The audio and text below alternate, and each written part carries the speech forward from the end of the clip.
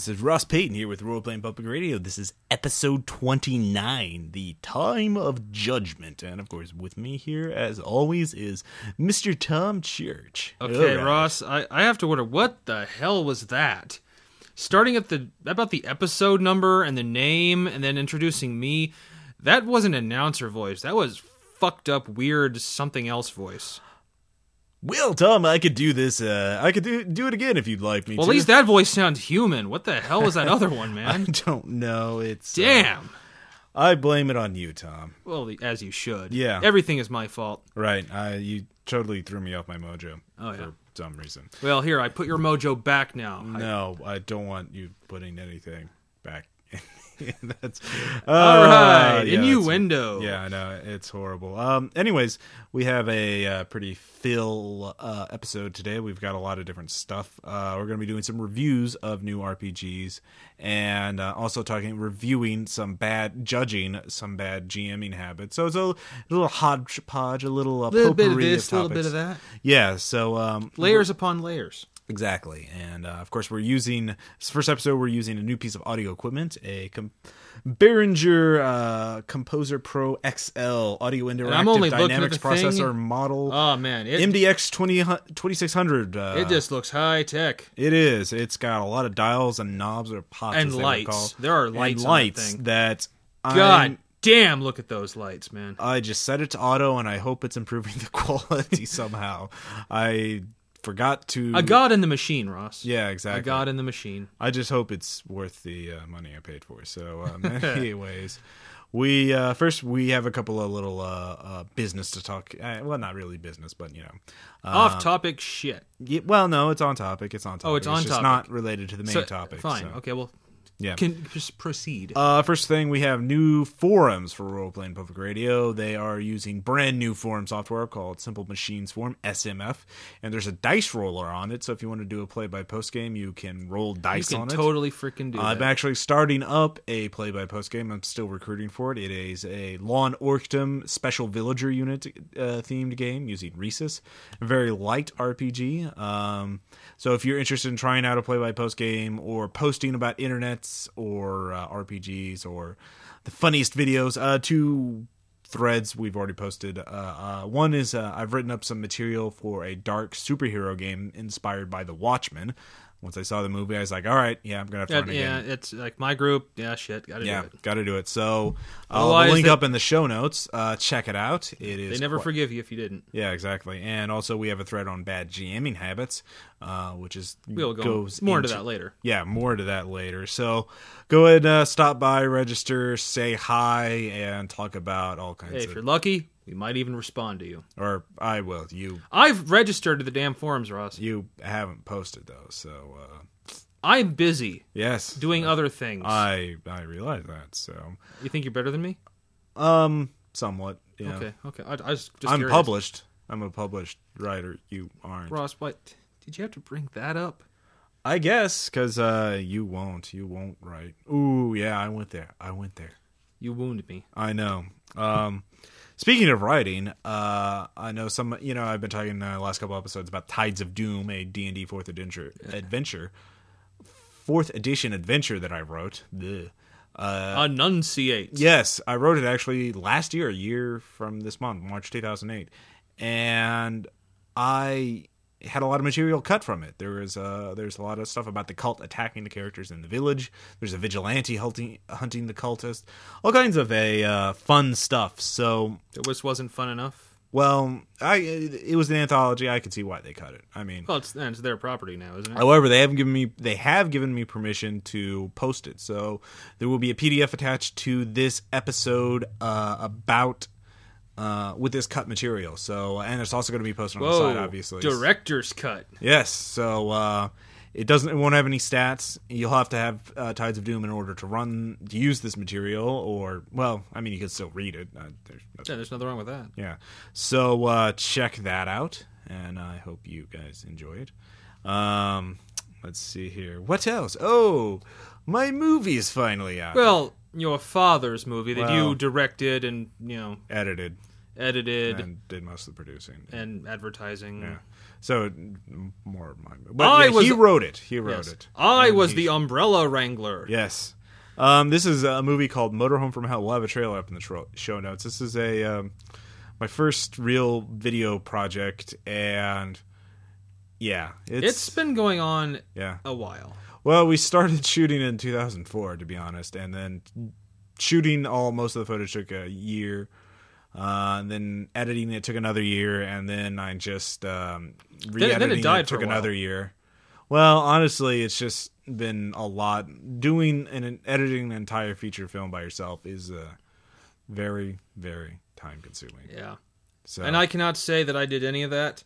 I can say that I did suffer for that movie. Yes. I stood there holding an umbrella over the camera for your father as he shot, with him having his cigar right in my face. Yes, poor Tom. Yeah. And just so you know, we have the DVDs. We will have them for sale. So normally we're going to be selling for $20 on Amazon, but for you RPPR listeners, those on the internet, can buy them directly from me for $12.50.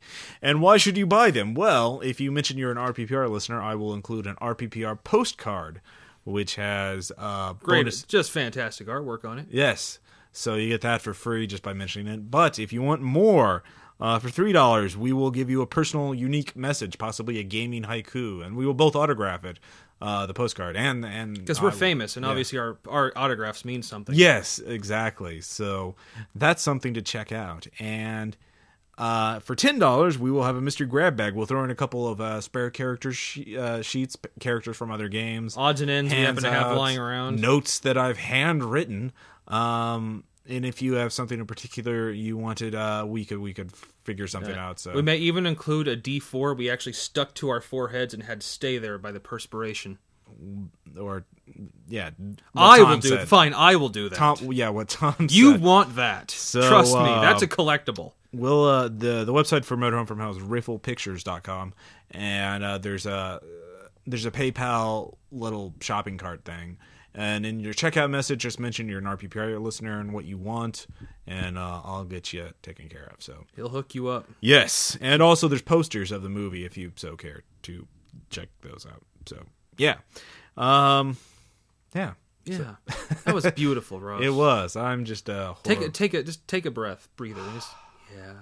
Yeah. So that's success, is what that is. Exactly. So let us now, one other thing though. The New World campaign. I know you've been talking. I mentioned in the last episode the New World campaign on a ransom model. I will have that set up with the show notes for this, and it is going to be set up a ransom for 1 month, $400 to write the campaign primer. Now this won't have everything in the campaign, but this will have enough to start out a campaign in the New World. It'll have the basics. Notes. Well, I'll have a whole write-up. It has an introductory adventure, 5 new monsters, new feats. The Gripply is a playable race. A lot of good stuff, both as a player and as a GM. So, and we're hoping to get some artwork from my friend Andy in Seattle. Yeah, exactly. So it'll have artwork. It will have imagery. So you can actually wait. Are there pictures in this book? And we can say yes, there are. Well, it's a PDF, so yeah. Mother of God.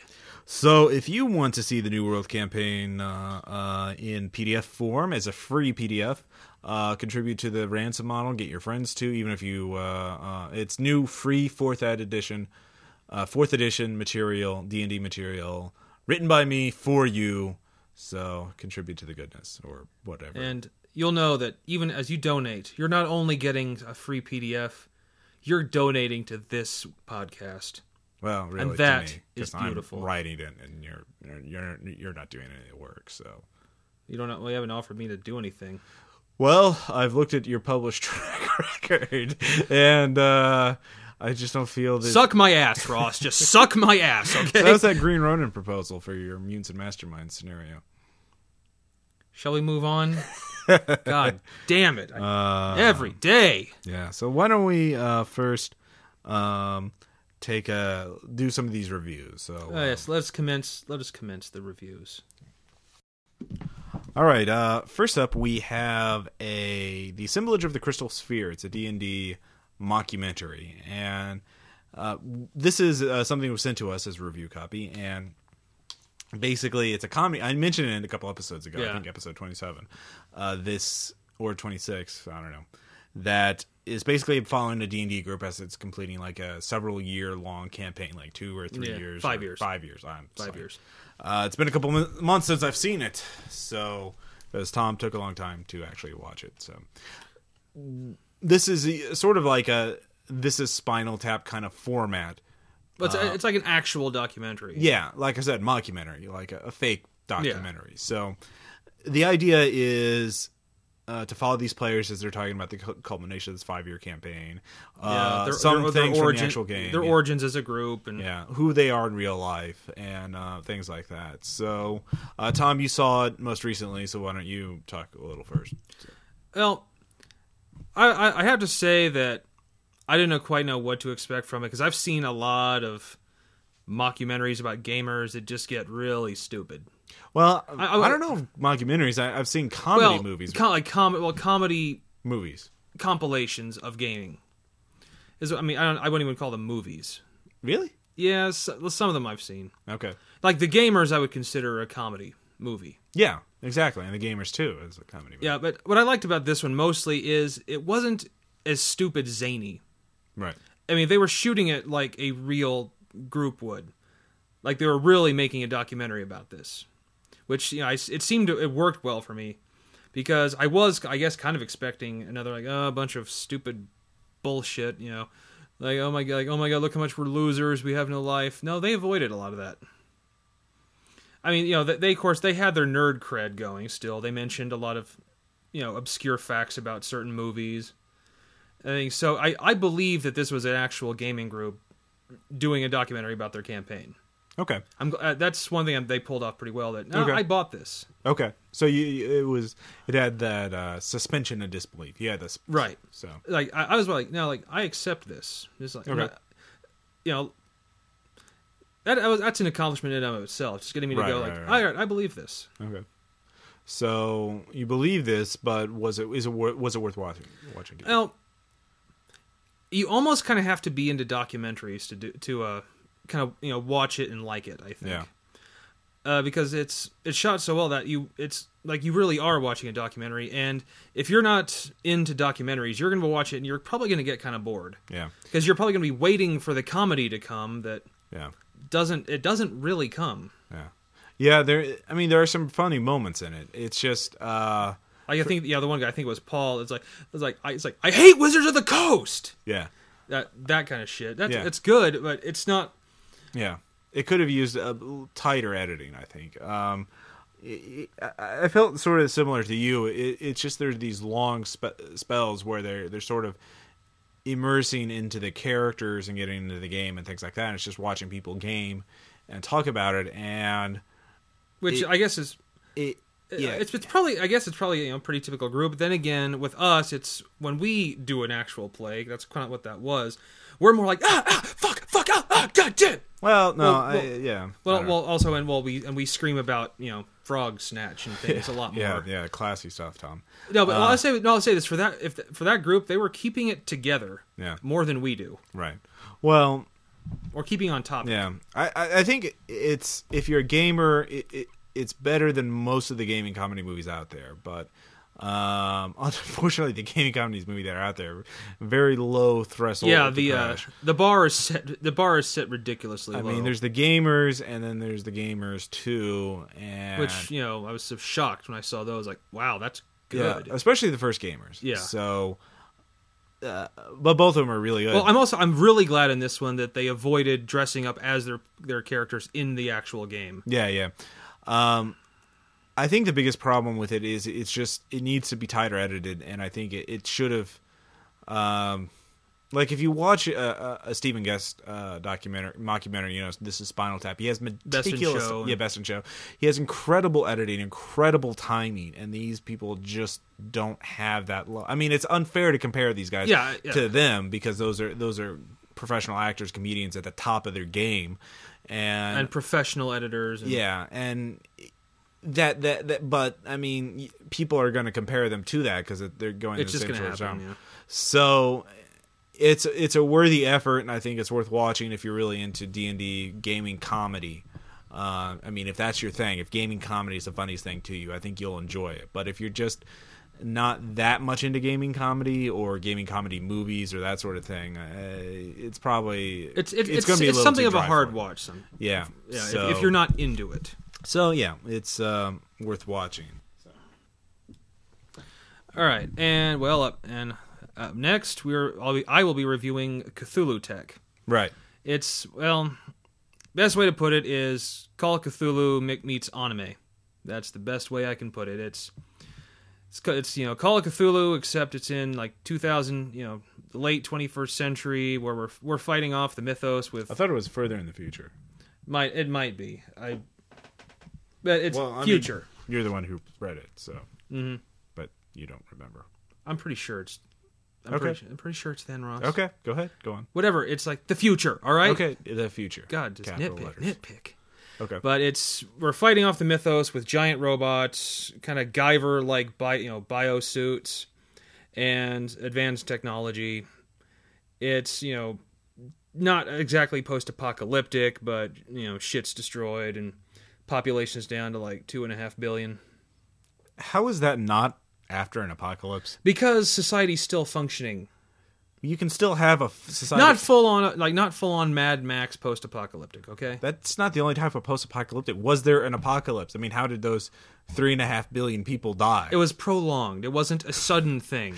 Well, so was World War II. That doesn't mean it wasn't bad. I mean, I didn't say it wasn't bad. I would call it an apocalypse after an apocalypse. Fine. Ross will call it an apocalypse. I will call it shit happens. Okay. To me, an apocalypse is where all of society completely breaks down as well. Okay, so, all right. To the future, bad stuff is happening. Yeah, and we're fighting, and we're basically using anime weapons to fight off the mythos. By anime weapons, you mean giant robots. Yeah, and also, if you're familiar with the Guyver, like bio-battle suits. Biomechanical battle suits. Yes. And insanity, it's... I guess the core of this finally just comes down to, do you like having the mythos be actually hopeful that you can defeat it? Okay, so that really is embedded in it. It's saying that humanity now has a chance, that we're no longer just the insignificant specks in the cosmos with our technology, and now we're learning about magic as a society. We're apparently slowly advancing to the point where we could actually be part of the universe as opposed to just a fly speck on the map. Is there a theme about, like, because we become more powerful in that sense, we become less human? Yeah, there is that. Sanity is not quite. I mean, there are sanity points, but it's not quite as all pervasive. Mm-hmm. You still do the normal shit in the mythos. Use magic too much, you'll go crazy. You see horrific enough shit, you'll go crazy. But it's not all It's not as all pervasive as it once was. I see. And I guess whether or not you like this is how much of a purist you are at Call of Cthulhu. If you're really sold into the 20s and and even Delta Green, still a frail human, just investigating the shit. We're not investigating anymore. Right. It's the general public knows about it. Everyone knows about it. Okay. So if you want the mythos to be defeated, I guess this is the game for you. I'm pretty sure my group, who don't like the idea of encountering horrors they can't do anything about, this would probably be the perfect game for them. Like, oh, so now we have the means to fight them off. I see. But did you look anything into the system? Like, how complex does it look? Did you make a character? It's point based. I haven't made a character in it. Okay. I really want to hold off reviewing the system until I actually play it and or run it. Fair enough. Well, we'll do a follow. But it's a point based system. Less stats and skills are based on professions. Again, it's just done in a different way. Okay. So really, all I can really comment much on is the setting itself, because that's a huge part of it. Right. And there's the two playable races. There's the human and the alien, the aliens that the Migu have created. Right. Okay. Fair enough. And there's factions like the Esoteric Order of Dagon's now a worldwide faction. Ooh, they're bad. They are. They're so bad. So bad. Okay. Any last words? So you'd recommend getting it if you're... I'd recommend getting, especially if you like the mythos, but you don't have to absolutely just have it as the pure way it is. I think you'd probably enjoy this. It'd be kind of nice to actually play a game where you're not helpless against them, or actually people you may actually hate that too. Yeah, no, there's a lot of Lovecraftian purists who would be they would say it's missing the point of the Cthulhu mythos to be able to fight. I mean, that's the whole point. And there's some new monsters they've made up. They've revisited some old ones. Right. And they don't even give the stats for Cthulhu though. They really say he's still the one, like, you're not supposed to fight him. I see. Interesting. All right. Okay. The next game is Paranoia XP. I played that years ago. Well, it probably wasn't the XP edition. Probably this not. Is a new edition. It's the basic premise of Paranoia. It's in the future. Kind of a dystopian thing. This very dystopian. The computer knows everything, and the computer is your friend, and the computer will execute you for treason for being a commie mutant traitor. There's many ways to be a commie. So mutant it's Big Brother Hell. Yeah, something like that. But it's a comedy game. Happiness is mandatory, or you will be executed. Yeah, the only thing I remember this one picture from I think it's probably the book you were running from, not XP, but everyone having these ridiculously over exaggerated grins, walking by a security guy in armor who's he was glaring at them. Right, exactly, and that's sort of the point. Now, the basic Paranoia has been around in RPGs for a long time, so if you're not familiar with it, as a player, you're playing a clone who's just been promoted to troubleshooter. Troubleshooters are, of course, the adventuring class of Alpha Complex 1, which is the complex that you're in. And you solve problems for the computer. Now, death is something that's almost certainly going to happen to your character sooner or later, but you have clones that will appear through teleportation or being shot through a cannon or any number of ways, who will appear as soon as your clone 1 dies, then clone 2 shows up. That's just how it works. So it's almost better than resurrection. But you only get so many clones. Now, you almost have a live set. Right. Now, the way Paranoia XP works now is that there are 3 modes for it. There's sort of a serious mode where you can run it as a straight-up sort of dystopian sci-fi adventure. You can do it as sort of the classic, or you can do it as sort of the new version, or not the classic, but the sort of crazy, wacky XP one, or sort of a moderate. The Looney Tunes version. Yeah, exactly. Or just do the moderate kind of standard Paranoia. And there are options for doing all of this. Now, I like the premise of it. I think the problem with me is that, one, it's going to be hard to get my group players to play it, because I could probably do this in one shot, but a lot of you guys I know aren't that fun. It just doesn't seem. Some people are really into it. Some people really aren't into it. Right. I mean, it's one thing to go into a serious game and joke around, but to go into a comedy system and then joke around even more is just like it's inviting a clusterfuck. Yeah. And the next thing is that I like all the stuff that's in the game. It's just the way it's laid out. I don't know what it is, but using that sans serif font, that sort of Arial kind of thing, just the way the book is laid out, it's hard to find things, and it's just kind of ugly. I mean, It's got this layout this classic layout left over from the 80s. It's just like, I don't really. I mean, I guess they had to please the old school players, but I really don't like the way there's a reason things change. Yeah, I don't really like the way the book is laid out. So, of course, I mean, that's a minor thing, though. But, again, like the system, I can't really comment on it. I've read it, and I sort of understand it, but you don't really understand a system until you've run it or play it. Right, and I know it's like heresy for us to review games we haven't played or run. Right. Well, we'll have actual plays of them sooner or later. I will revise my review of Cthulhu Tech after I have run and or played it. Right.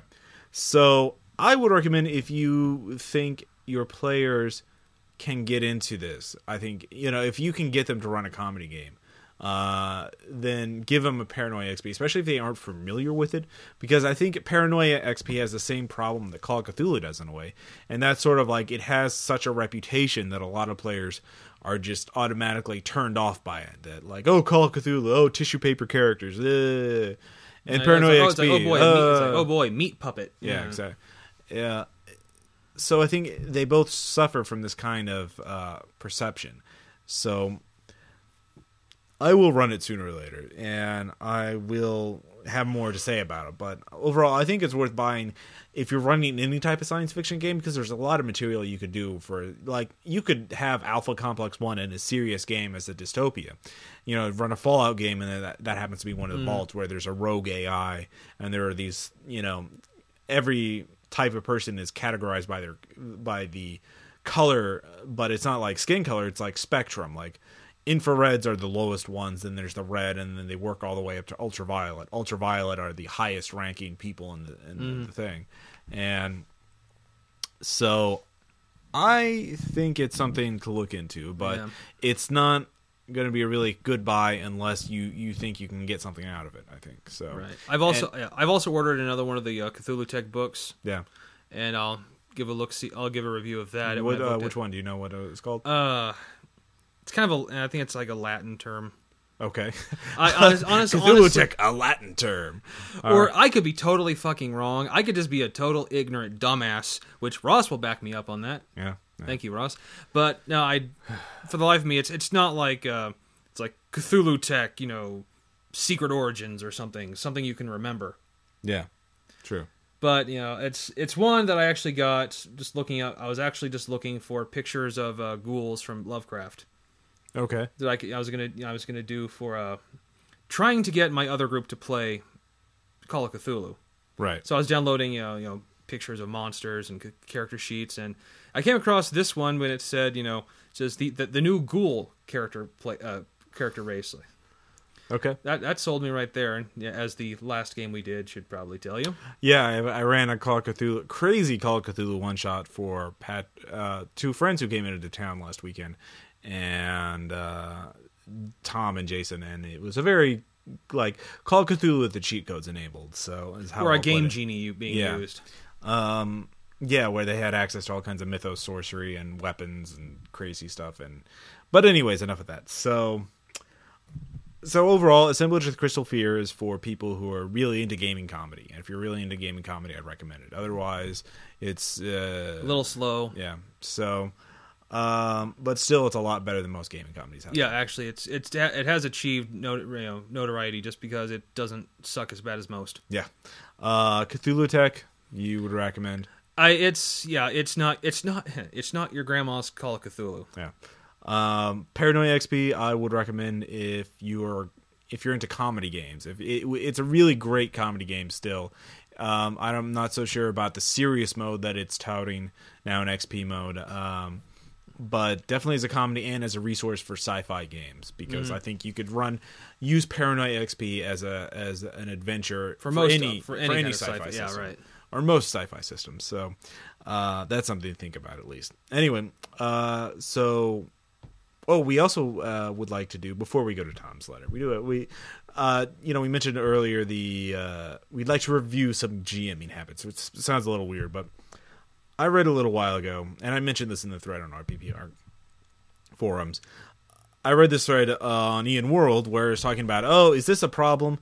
And basically the guy described how he was running a D&D game, and the players went down this water tube, trying to find a secret way into the fortress. It was like a waste slurry kind of thing. Yeah, it was a sewage tube. Or what did you call it? Sewage. Well, actually, it's a water tube. Well, it was a mining refuse disposal system. Yeah. I read the thread. They go down it, and it turns out to be locked, so it turns out to be a dead end. And the one guy says, well, if I was running it, I would have made it a very interesting adventure. I would have put things into it, blah, blah, blah, blah, blah. Sort of using what we would call the Schrodinger's dungeon principle, which is the dungeon happens to be wherever the players go. Mm-hmm. Then there's the other school. The guy who actually ran the game said, no, the world is what it is, and if the players go down the wrong choice, then they waste their time.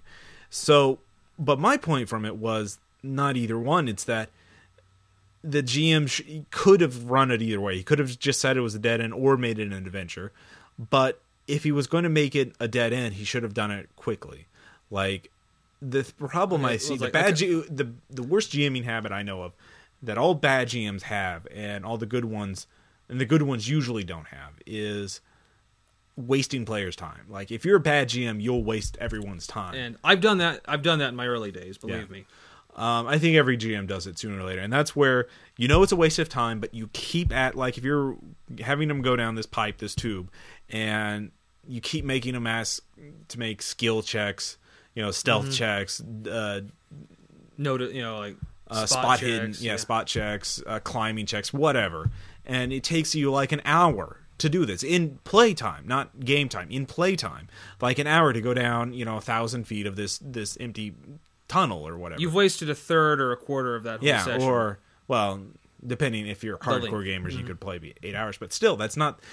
You shouldn't have those kind of dead spaces where nothing's going on and everyone's just bored. It's like, okay, I'll make another skill check. That's like dead air on the radio. Yeah, and that's the big problem. So if you're running a game, I hate being in games where the GM just keeps rolling random encounter tables or random tables to see, okay, it's day 1, okay, blah, blah, blah. Nothing happens, everyone make a skill check.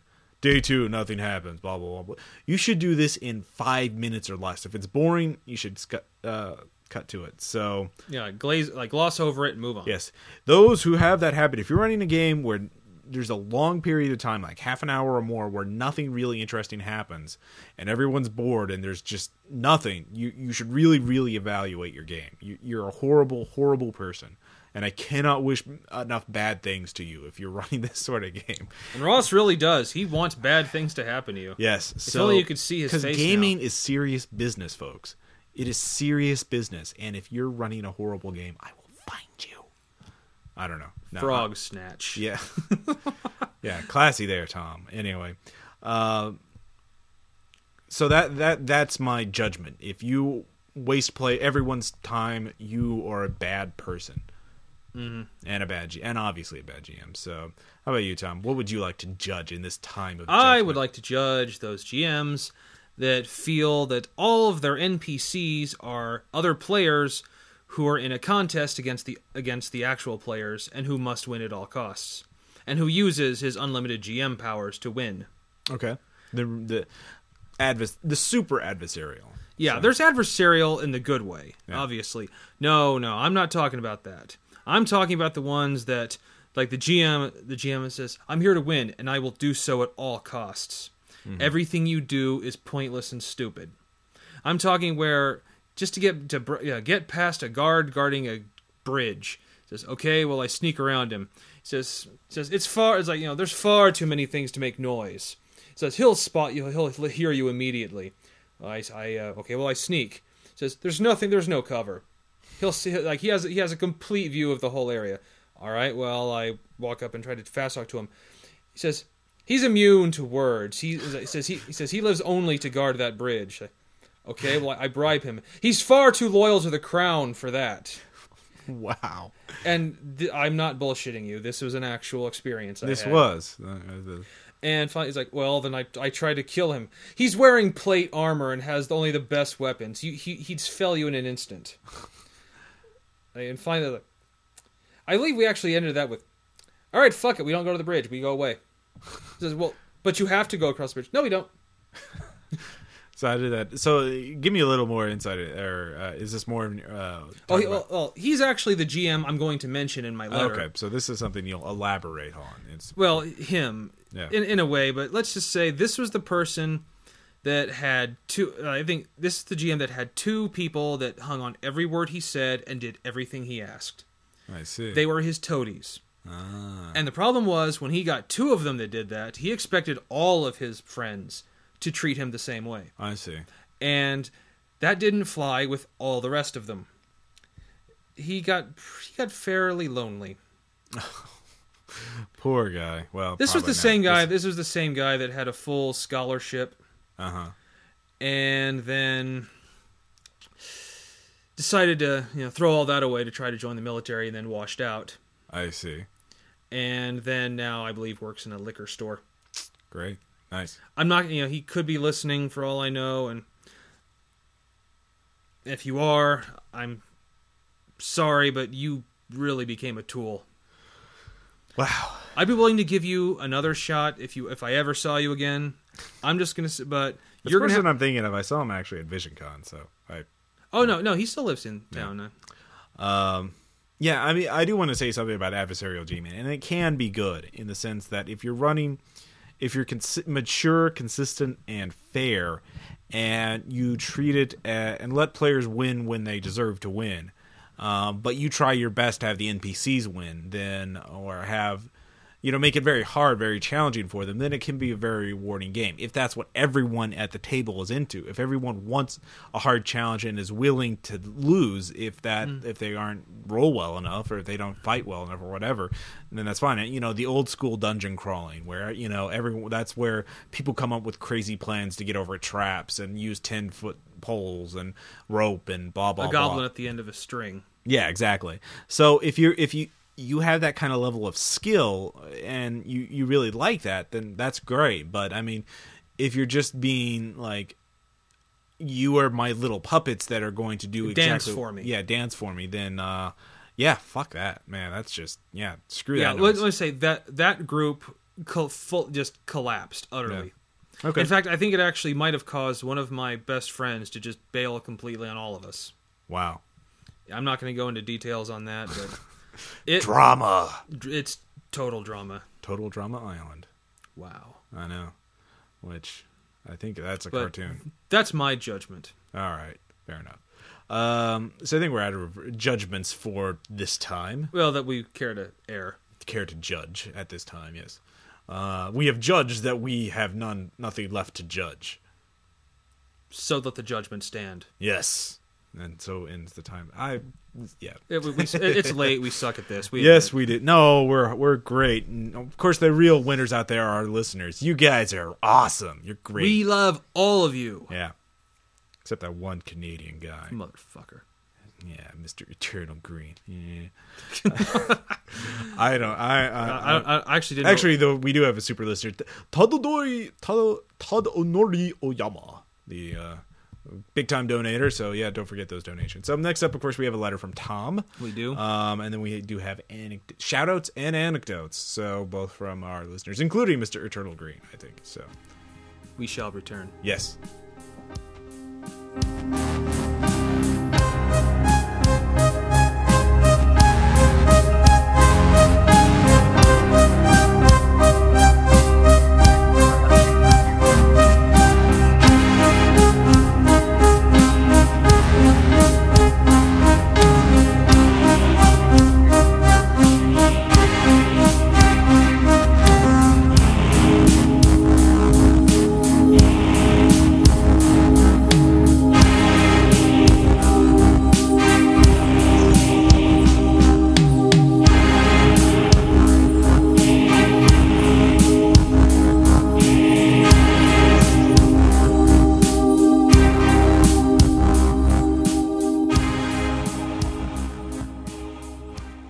Did you ever notice that some things are just bad ideas? I'm talking about full-on, train wreck, defying all logic and common sense, bad ideas. Of course you have. You've seen them all too often in your lifetime. The House Un-American Activities Committee, Coke 2, Trickle-Down Economics, the Moonwalker arcade game, Mighty Morphin Power Rangers, the Third Reich, Ishtar, and thalidomide. Bad ideas that made you want to walk a tightrope made of razor wire hung over a pit full of molten shit. I say this because this letter is about a really bad idea. An idea of a group of social malcontents playing a Dragon Ball Z RPG. Cast your mind back. It was the late 90s, and everyone in the group I was playing in was a malformed nerd drone with the social skills of a camel spider on angel dust. Dragon Ball Z was just becoming huge, and it was only logical that a game based on it would follow. And so, like Dr. Frankenstein throwing the switch and screaming, "It's alive, motherfuckers!" we set out to play the game. The group consisted of myself, a quiet introvert I shall call Spineless Fuck, a Ritalin junkie I will call Dorky Fuck, a morbidly obese kid I will call Fat Fuck, and the GM, who I will call Ninja Wannabe Stalin Fuck, thus named for the fact that he told everyone who would listen that he was a master martial artist, and that he demanded unquestioning loyalty from all his friends. The premise was that we were members of the Frieza gang sent to Earth to find out what happened to Vegeta and Nappa. The other characters are unimportant. All you need to know is that I was fully involved in my Castor Troy man crush. So, of course, I was playing Castor Troy, the villain from Face Off, only he was a Namek, who had enough power to destroy a planet. Tom, shine on, you glorious fuck. The details of the game are meaningless. All you must hear is the event that made the game the stuff of shit-smelling legend. Ninja wannabe Stalinfuck was a control freak who didn't like to lose, even as the GM. He was controlling Goku and spent the entire game describing how invincible he was. Spineless Fuck just sat there and said nothing. Dorky Fuck was constantly using the same attack, screaming it out loud every time. Fat Fuck just sat still, gorging on Doritos and bean dip. I decided I had enough. I immediately left the battle, pretending to flee. Ninja wannabe Stalinfuck loved it, thinking he had intimidated me. I made straight for Goku's wife Chi-Chi's house. Ninja wannabe Stalinfuck thought I was going to kidnap her, so he liked it. When I arrived, I announced in a proud, steady voice, I rape her to death. That stopped everything. However, Ninja wannabe Stalinfuck decided to show off his intimate knowledge of Dragon Ball Z by saying, but Nameks are genderless. Expecting this, my character drew the gold-plated pistols that were a constant prop for all my Castor Troy clones. I held it up, and with a look that could only be described as half shit-eating grin and half thousand-yard stare, I said, I rape her with the pistol. We never went back to that game again. So, the moral of this story, it is a bad idea to put me in a situation where I have boredom and contempt for the game at the same time. Someone's going to get anally raped by a green guy holding a gold-plated Springfield Armory 45.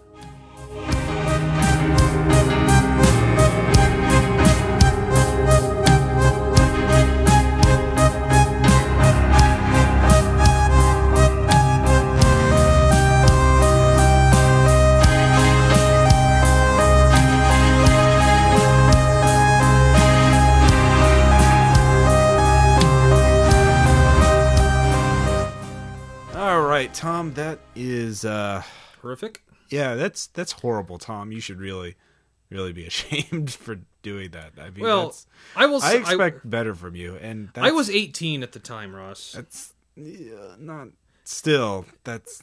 Do you feel bad about doing that? Please say. I suppose now, yeah. In retrospect, yeah, you should. I think the game was just pissing me off so much that there are other ways of doing it. You commit suicide. They're probably your character commit suicide. No, Ross. Yeah. First of all, I'm not Blackleaf. Second of all, Blackleaf. Yeah. Second of all, that is not what men do. That's wrong on so many levels. Yeah, it is. Yeah. But still, I thought it would be good comedy and good shit for the show, so I admitted it. Okay. Fair enough. And you listeners out there, if you wish to judge me, I will understand. Understand. Yeah, I'm going to judge you, Tom, and I judge. Well, no, I don't care about you. Oh, well. The listeners out there might. Yeah, and if you think post that about was it on the forums. Yeah, if you think that was bad, then I will accept that. Yeah, you should. Then again, if you think I was justified because the game was pissing me off and I just wanted it to end and I was 18 and didn't know any better and that was the first thing I thought of, then okay. But come on, the GM had a point. Nameks have no gender. Yeah. So I had to use something. You could have just shot her. You could have just killed her. I could have done that, yeah. Yeah. And maybe it was the most of a 2-liter bottle of Mountain Dew. Is this a Twinkie defense? I'm not saying it's a defense. Do you even know what I admitted I did it. I totally admitted. I said maybe there were some extenuating circumstances, maybe not. Yeah. Do you know what the Twinkie defense is? I'm pretty sure you're going to tell me. At the same time... Do you know who Harvey Milk was? I do, Ross. Yeah. Do you know what happened to him? He was assassinated. He was assassinated. Do you know what the defense of this his assassin was? Do tell. Basically, among other things, his assassin was, or his killer, was another council member, another politician, another guy working in City Hall. And he said one of the reasons why he killed him was he snapped because he was under a lot of stress. And one of the reasons why he snapped was that he was eating so many Twinkies that it imbalanced his mind neurochemicals. So it became known as the Twinkie defense. Or I'm, of course, probably... You should look it up on Wikipedia, which is obviously the bastion of true accuracy knowledge. and Yes. honesty. But fair and that's balanced. the basic... So when someone says a Twinkie defense, that's... You basically pulled a Twinkie Noted. defense. Yeah. So, although, to be fair, doing horrible things in an RPG is a lot better than doing them in real life. Exactly. So yeah, where were we? Oh, yes, we were talking about things. I think we are... Oh, that reminds me, actually, on the Something Awful, they have a traditional games discussion forum, which you could check out, I guess. But the RPPR forums are where it's at. But anyways, they have this thread called grognerds.txt where they post the worst of the worst from every RPG forum and website on the internet. Part of it was They posted people who just real neckbeard Asperger's, really idiotic. You know the type of nerds who just don't get basic social nuance and are just so you just have to face palm. Every time they say something, you're just like, oh god. They are to nerds what nerds are to everyone else. Yeah, I mean they're worst nerds. I mean, like, a nerd can still be a nerd and understand basic hygiene and etiquette and so forth. Basically, and leaves the basement. They had in this thread, they had to talk about how these neckbeard nerds, these really horrible nerds, were arguing that rape was somehow less bad than murder, and like, oh yes, they even like somebody created a formula saying, well, if rape does this to this person, then obviously if they have less suffering mathematically than if they were murdered, then obviously it is less bad. Or I mean, I can't even bullshit like that. It's just boggles the mind how they could say, oh yes, blah blah. I mean, talk about missing the point. So, I just thought I'd bring that up to talk. I guess you're in bad. And come on, this was Castor Troy as a Namek anally raping Chi-Chi with a pistol that didn't actually exist. Come on. Yeah. Well, it existed in the context and it's not like game. it's not like I went into gory detail. I announced I rape her to death with the pistol.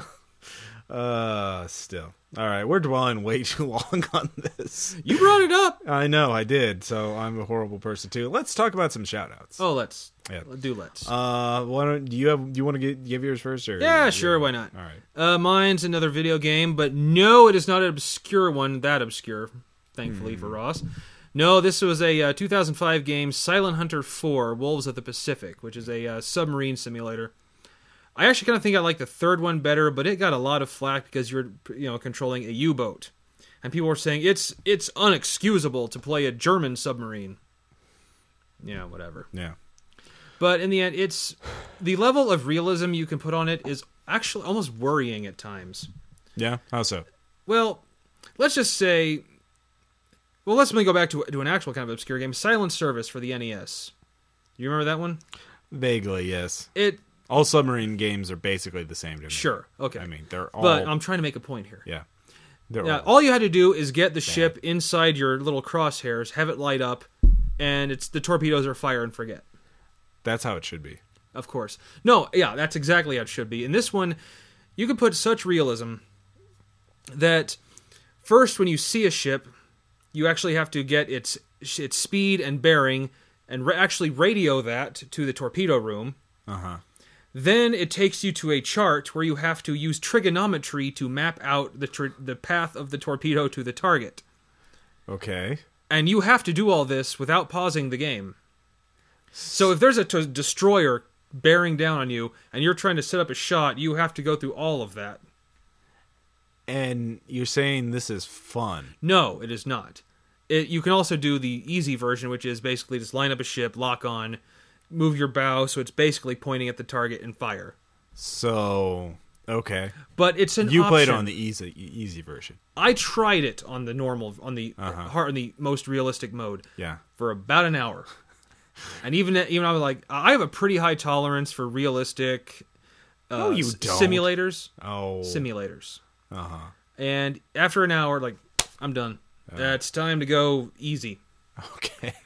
But I love simulators, like flight simulators, war simulators. Love them, love them, love them, love them. And this one is one that, on the easy mode, pleased me. I see. Well, that's fascinating. It really isn't. It really isn't for you. I can't believe trigonometry in a game, and that's supposed to be. Well, yeah. Some people are just weird. Grognards. Yes, I know. Grognards. I'm not gonna say it. You can. My shout out is for a video game, a computer game called Mount and Blade. I think I'm pretty sure I've mentioned it before on the show, or gave it a shout out. Now it's up to version 1.0. And last weekend, Gamersgate, a website where you can buy and download video games, had a sale where it was 70% off. So it was like $8. And I was like, why, yes, I will buy this video game. Thank you, company. Basically, Mount and Blade, it's a medieval sort of warband kind of game where you start as a normal dude. There's no magic in it in the base game, but you can be, pick your skills like horse archery or leadership or prisoner management. Every point in prisoner management lets you capture up to 5 people.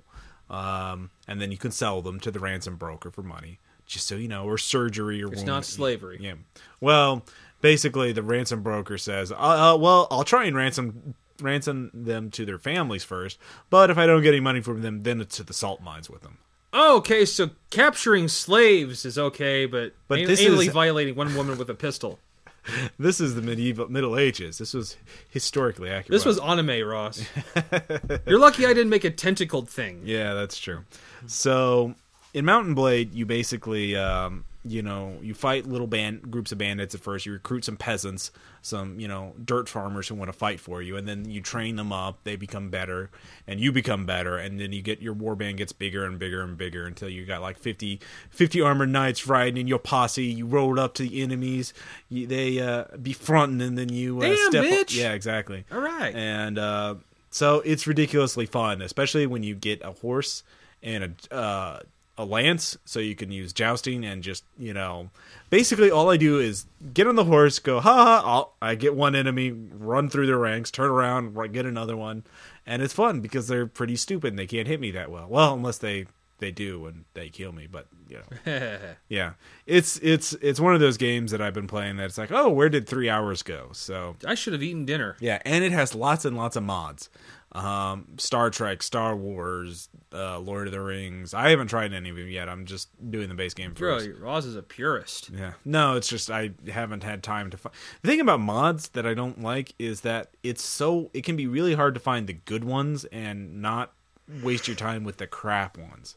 Because every game that has modding capability, people release like 5,000 mods for it, and 99% of them are crap. I mean, it's like, Goku, awesome, Thug Rockstar, all right, here's my unbalanced game that is a piece of shit and it doesn't work, and blah, blah, blah, blah, blah. And Here's the Sword of Omens from Yeah, Thundercats, if I may insult Aaron for a second. yeah, exactly. Crap like that. Total crap like that. And so... or that they're not balanced well, or it's just not as fun to play as the base game. So for me, it's like spending the time to find the good mods. I'm not bored with the main game yet, so why spend time looking for something that might be better than the base game? Does that make sense? Yeah, don't fix something that isn't broke yet. Yeah, exactly. So when I get bored of the base game, then I'll try it out. I do have one last shout out, and this is to a rather obscure movie, a Western noir. Ooh, yes. Made in 1993. It's called Red Rock West, and it stars Nicolas Cage, who actually does a really good job in it, as a drifter who bartender gives him a job, but he finds out the bartender mistook him for a hitman that he hired to kill his wife. Yeah. So Nicolas Cage is like, yeah, I'll take the job, and the guy gives him $5,000. I want you to kill my wife. He's like, okay. And it goes on from there, and it's... Dennis Hopper shows up later on as the real hitman, and it's a really solidly well-built noir movie. It's set out west in Wyoming or something like that. Really, and I think it would be great for a little. Just Dennis Hopper's character would be good as to base any sort of crazy hitman. It's like a hitman with really low self-esteem, which is great. It's like, what, you think you're better than me? You think you're better than me? And, while he's holding everyone at gunpoint and forcing them to drive where the loot is or whatever. Right. And it's just, I don't want to buy, like, the hitman picks him up at first and is like, doesn't know who Nicolas Cage is. Like, I want to buy you a drink. We're both Marines. Blah, blah, blah, blah, blah. Not probably spoiling little bits of it, but whatever. It's great. The hitman with low self-esteem is great. The husband and the wife are great. It's a very well-constructed movie. So And Nicolas Cage, more importantly, is acting well. yeah, he doesn't overact. He just plays it kind of straight. He's kind of just like a ex-soldier, kind of drifter looking for work kind of guy, and he doesn't go nuts with it, and he had good direction in it. So see it for nothing else. Go Nicolas Cage. Yeah. I mean, along with Nicolas Cage can be a good actor. Leaving Las Vegas. Just don't watch next. Raising Arizona, Red Rock West. They're all named after places. So if he's in a movie named after a place that was made, come up with the rules. Don't watch next. Seriously. Yeah. Well, don't even watching the Riff Tracks version of that, it was hard to watch. I haven't seen any good Nicolas Cage movies in the last couple of years. I don't think he's made any in the last couple of years, to be honest.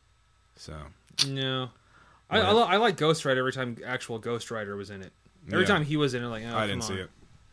You're not missing much. Yeah, exactly. But, of course, lastly but not least.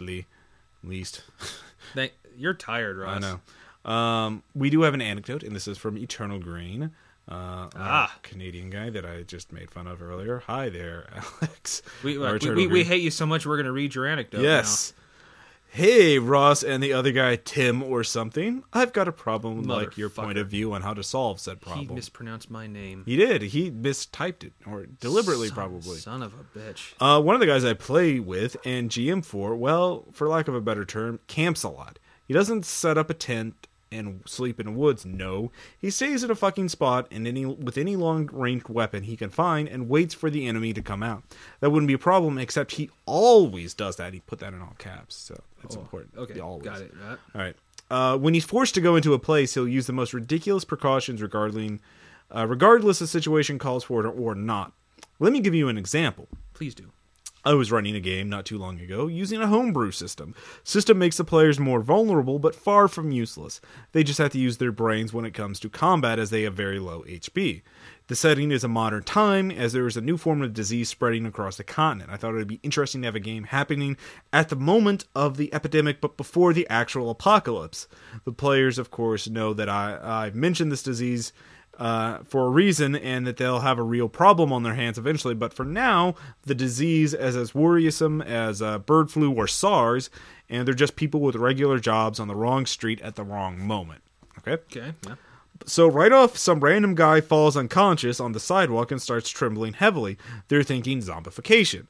But it's just a red herring. As good citizens, they call an ambulance and tend to the guy, although wary. I had to remind them that they probably wouldn't make any connections with the disease, and that he just looks like he's epileptic or something. The ambulance comes, and when then where there's a car crash. While the other players run to check the car crash, Mr. Camper runs to the car and tries to hotwire it. I'm like, what the fuck?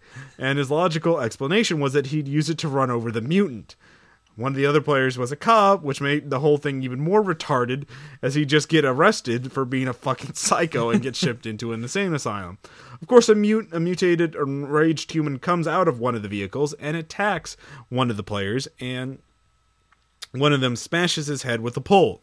Cop calls for backup as logic dictates, along with Mr. Camper, and asks him for his gun. When the cop refuses, he calls the player out for being a power player because he's hoarding all the weapons. I love this. Yeah. Oh, this is precious. I love this. A brain tumor grew inside my cranium at that point. While the other players do their stuff and eventually get into another fight, I have to put this other player on a leash somehow, and he's not making it easy. Is there a gas station close by? Why? In case we're overrun, to blow it up. You're not going to blow up a motherfucking gas station. That's in all caps. Yes. As you see, you're just apparently one insane person. You're not in a zombie... Oh, you see just one apparently insane person. You're not in a zombie apocalypse. Fine, is there a convenience store that could be defendable around? Yes, there's right there on the map. Okay, I run to it. The cashier is pretty shocked as he sees you running into the store with your knife still in hand. Oh yeah, the knife. I throw it in his face. He rolled a crit. Well, that's just fucked up. It's not really a problem, as he's usually pretty good acting in character in most games, just not in seemingly non-threatening environments. The problem becomes apparent in the game sessions where he did have a gun. The game after this first one was set much later date, where the disease had turned people into mutants and wiped off most of the human race, and these mutants started to kill each other off, leaving America with less than 20,000 mutants and 400,000 humans. That's not bad odds. Yeah. Of course, we don't know how dangerous mutants are. No, these could be like super mutants, man. Probably. Plus, the mutants can infect more people. Most humans lived in protected quarters, such as malls or schools, and whatever could be easily protected. And some were hunters. Hunters have the purpose to hunt the remaining mutants in the area in an orderly fashion and to gather food when needed. They were always sent in groups of 3, equipped with various weapons, all right? It was dangerous, but I figured they'd be able to fend off whatever came their way. Guns a-blazing. How wrong was I to let Mr. Camper become the leader of that small group? Yeah. Their first mission was to find out what happened to a group who hasn't reported back to HQ. They knew what area they were supposed to clean up, so the job would be relatively simple. they found one of the guys mauled in a room where a dead girl was hung upside down on a hook at the back of the store. Pretty gruesome. Mr. Camper figured out in a second that whoever killed that guy had set up a trap. And whoever set that trap now had 2 more to bait the trap with. I was fine with being outwitted, but when he tracked the mutant down to a house close by that was half burnt, he just stood there for something to happen, guns pointing at the open door. He heard some muffled screams, so finally he went in. He got so far as the kitchen, the first room, to find a pile of rotting corpses. He was in front, so he saw a pair of glowing eyes in a dark hallway, which he shot at immediately before retreating entirely from the house. The eyes didn't reappear after that, so he went to the nearest store to steal alcohol and proceeded to set the house on fire. Yeah, that's a little extreme. You're going to burn the house down. You don't even know if the other 2 guys are in there. I guess the other 2 members of his team. Yeah. I'm not going to, or there's maybe 2 industry. I'm not going to endanger my men. It's probably just a trap. He probably faked the muffled scream too. So they burned the house down and stood there, guns pointing at the door. Of course, they were in the backyard, so whoever was in there left the opposite the direction of the fire, leaving the fresh meat, the 2 poor saps, to be burned alive by the hand of some dumbass player who that is completely unwilling to take a risk. So every other mission they went on, I had to be extremely resourceful in order to get Mr. Camper to do anything, not because he's lazy, but because he's afraid his character is getting in danger in a role-playing game. He takes precautions to an extreme when it comes redundant.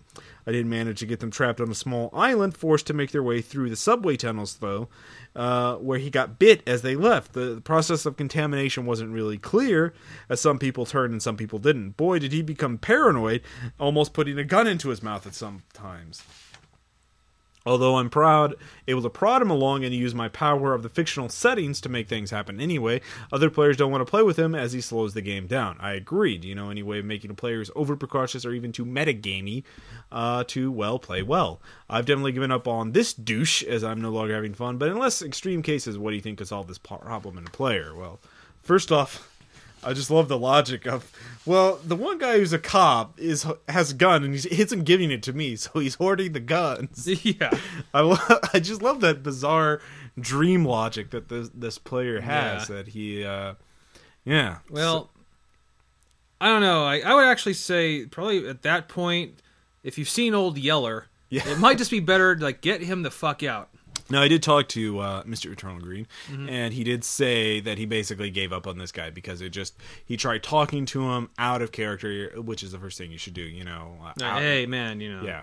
That didn't work, or he just didn't get the message. He tried in-game reinforcements. He tried pretty much everything you could imagine to. I mean, out of character and in character, right. And it just didn't work. Eventually, you do have to say, get the fuck out. Yeah, not all players, there's this geek social fallacy. Not all players are meant to play together. Not everyone will mesh. So, yeah. But in less extreme cases, let's take it hypothetical. So how do you get someone who's too precautious? So I think one is that players tend to think that being reckless is going to get them punished. And so they take that to the extreme. So you should do the opposite, where being bold and being decisive rewards them, where saying there's a time limit, or if a player's too cautious, he doesn't get the reward, or something like that. Or, in the case of that hostage situation, actually make it obvious there's a hostage situation going on. Yeah, exactly. Let the player know for a fact that there's someone inside, and that if they don't do something, that person will die. But if they rescue the person, they'll have a new ally. So that's or it's a kid. Yeah. There's weapons, or important information's in the building, so they need to. I have actually learned, as psychotic as player characters actually are, actually a lot of them will go through the effort to do something heroic. If you give them the opportunity, right? As kill crazy nutso as a lot of them are, I've actually found even the most psycho player. Yeah. Given the chance to do something that makes him look good and it makes him heroic, and have people say "Oh, thank you, you've done all I can. Please, I have nothing to offer you, but everything I own, which is this chicken." It's they players like praise. Yeah.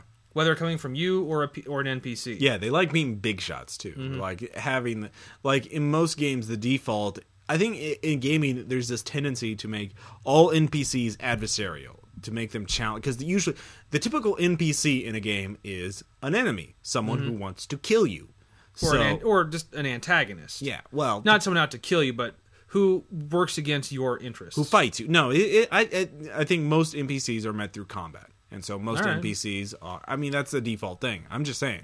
If you think about it, even in the New World campaign, most of them are, well, probably in the New World, but I think overall. Well, especially, come on, some of them are 10 times the bigger than Lex Luthor, man. Yeah, that's an aside.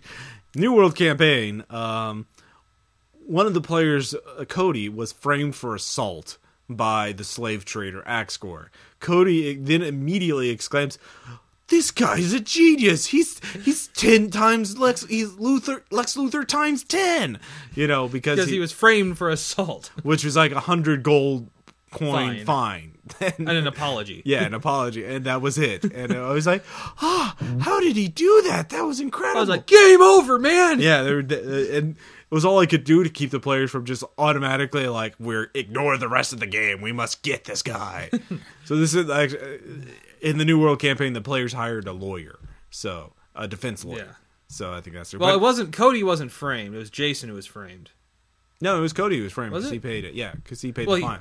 He paid the fine, but wasn't it? It was Jason that threatened Axgor. Yeah. Jason kept like threatening the witnesses who came forward to back up Axgor's story. It's like, change your story right in front of the guards.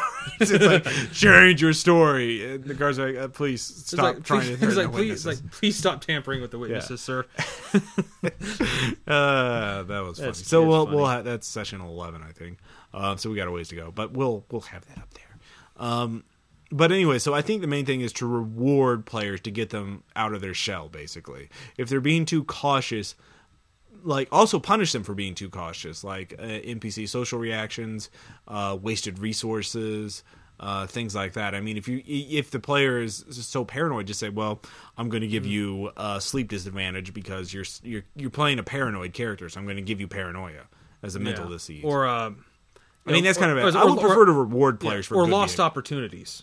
In general, though, I prefer to reward players for good behavior rather than punish for bad. Yeah, unless it's really bad, you know. So I think that's the best thing, is to take the player and reward boldness, bravery. You know, give them bonuses. Not recklessness. Yeah, there's, again, and this is some subjective. You have to use your judgment. Back to the judgment. You have to use your judgment to determine what is reckless and what is bold and what is brave. You can take decisive action, but be cautious about it. Yeah, so you could slowly advance into the house, meticulously, right. Secure each room one by one. Right, and that's a very horror genre appropriate thing. You don't have to go in with 2 MP5s, one in each hand, right. Kick the door in, But yeah, there are some people who are just so risk aversive that if you give them an unknown situation, I think your players are like that. They don't like being in situations where they don't know what the outcome is going to be. Am I wrong, or is that?